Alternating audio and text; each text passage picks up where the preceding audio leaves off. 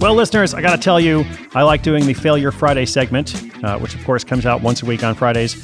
But you know what's even better than failure? Success. Like, it's fun to look at the process of getting vulnerable and understanding the disasters and mistakes and all that kind of stuff. But of course, we started Side Hustle School to highlight success stories. Okay, so today you're going to hear a quick success story along with a question. Sometimes success produces some questions and some obstacles to overcome.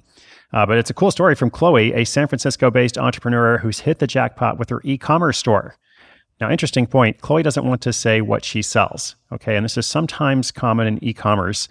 People have found like a good market and it's working really well on Amazon or another platform or Shopify sometimes, but they don't want to say what it is because then, they're worried about somebody kind of coming in to sell the same thing.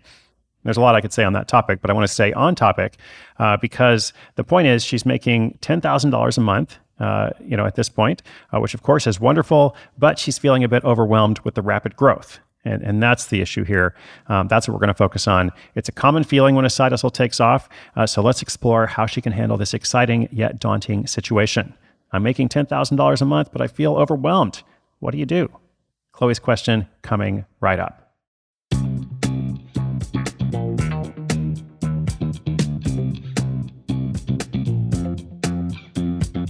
Hi, I'm calling with a positive report and also an interesting dilemma. After a few other projects that never got off the ground last year, I launched an e-commerce business that's really taken off.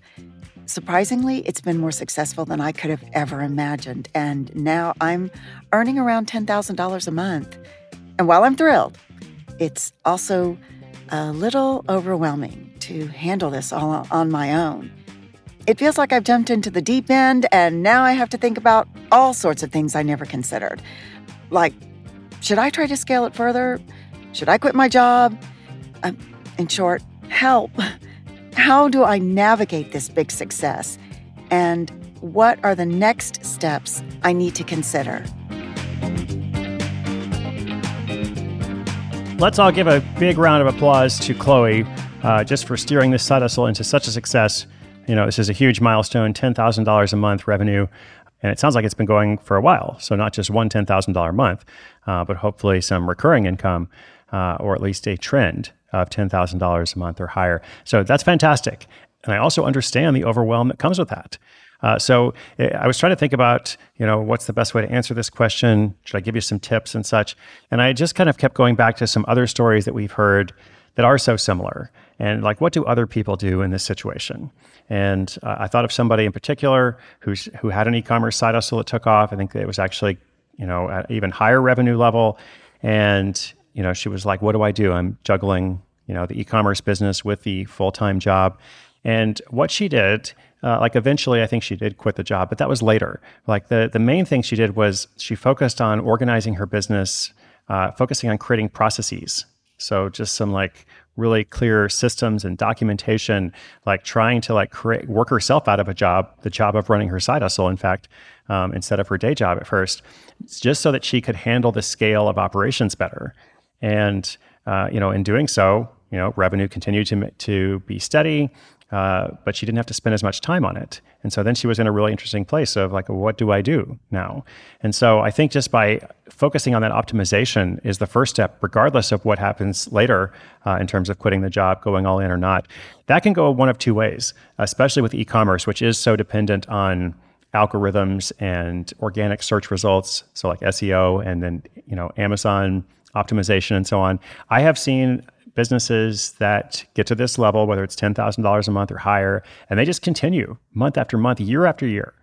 And then I've also seen, where it goes for a while, and then all of a sudden something happens. Maybe a competitor enters, or maybe something changes in the algorithm, and then they effectively lose a big chunk of their business every month. So both scenarios are possible. I wouldn't be honest if I didn't point that out, right? So you don't know for sure. That's why I think it's best to invest in the business, invest your time in optimizing so that, whether you choose to quit your job, whether it grows further, scales further, whether it eventually kind of ramps down, you're making the right decision that allows for multiple outcomes.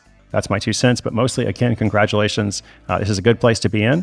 I understand the challenge, but it's a good place to be in. So don't forget that. Chloe, good work. Listeners, good work. I'm cheering you on. I want you to have a story like Chloe's or in your own way, whatever it is. Maybe more than $10,000 a month. Who knows? But of course, I'll keep bringing you new episodes every day, different questions, features, archive, highlights, all kinds of fun stuff. I'm excited to get on the road in a couple weeks as well and talk with readers across North America. So I'll share more about that as it goes. For now, my name's Chris Guillebeau. This is Side Hustle School.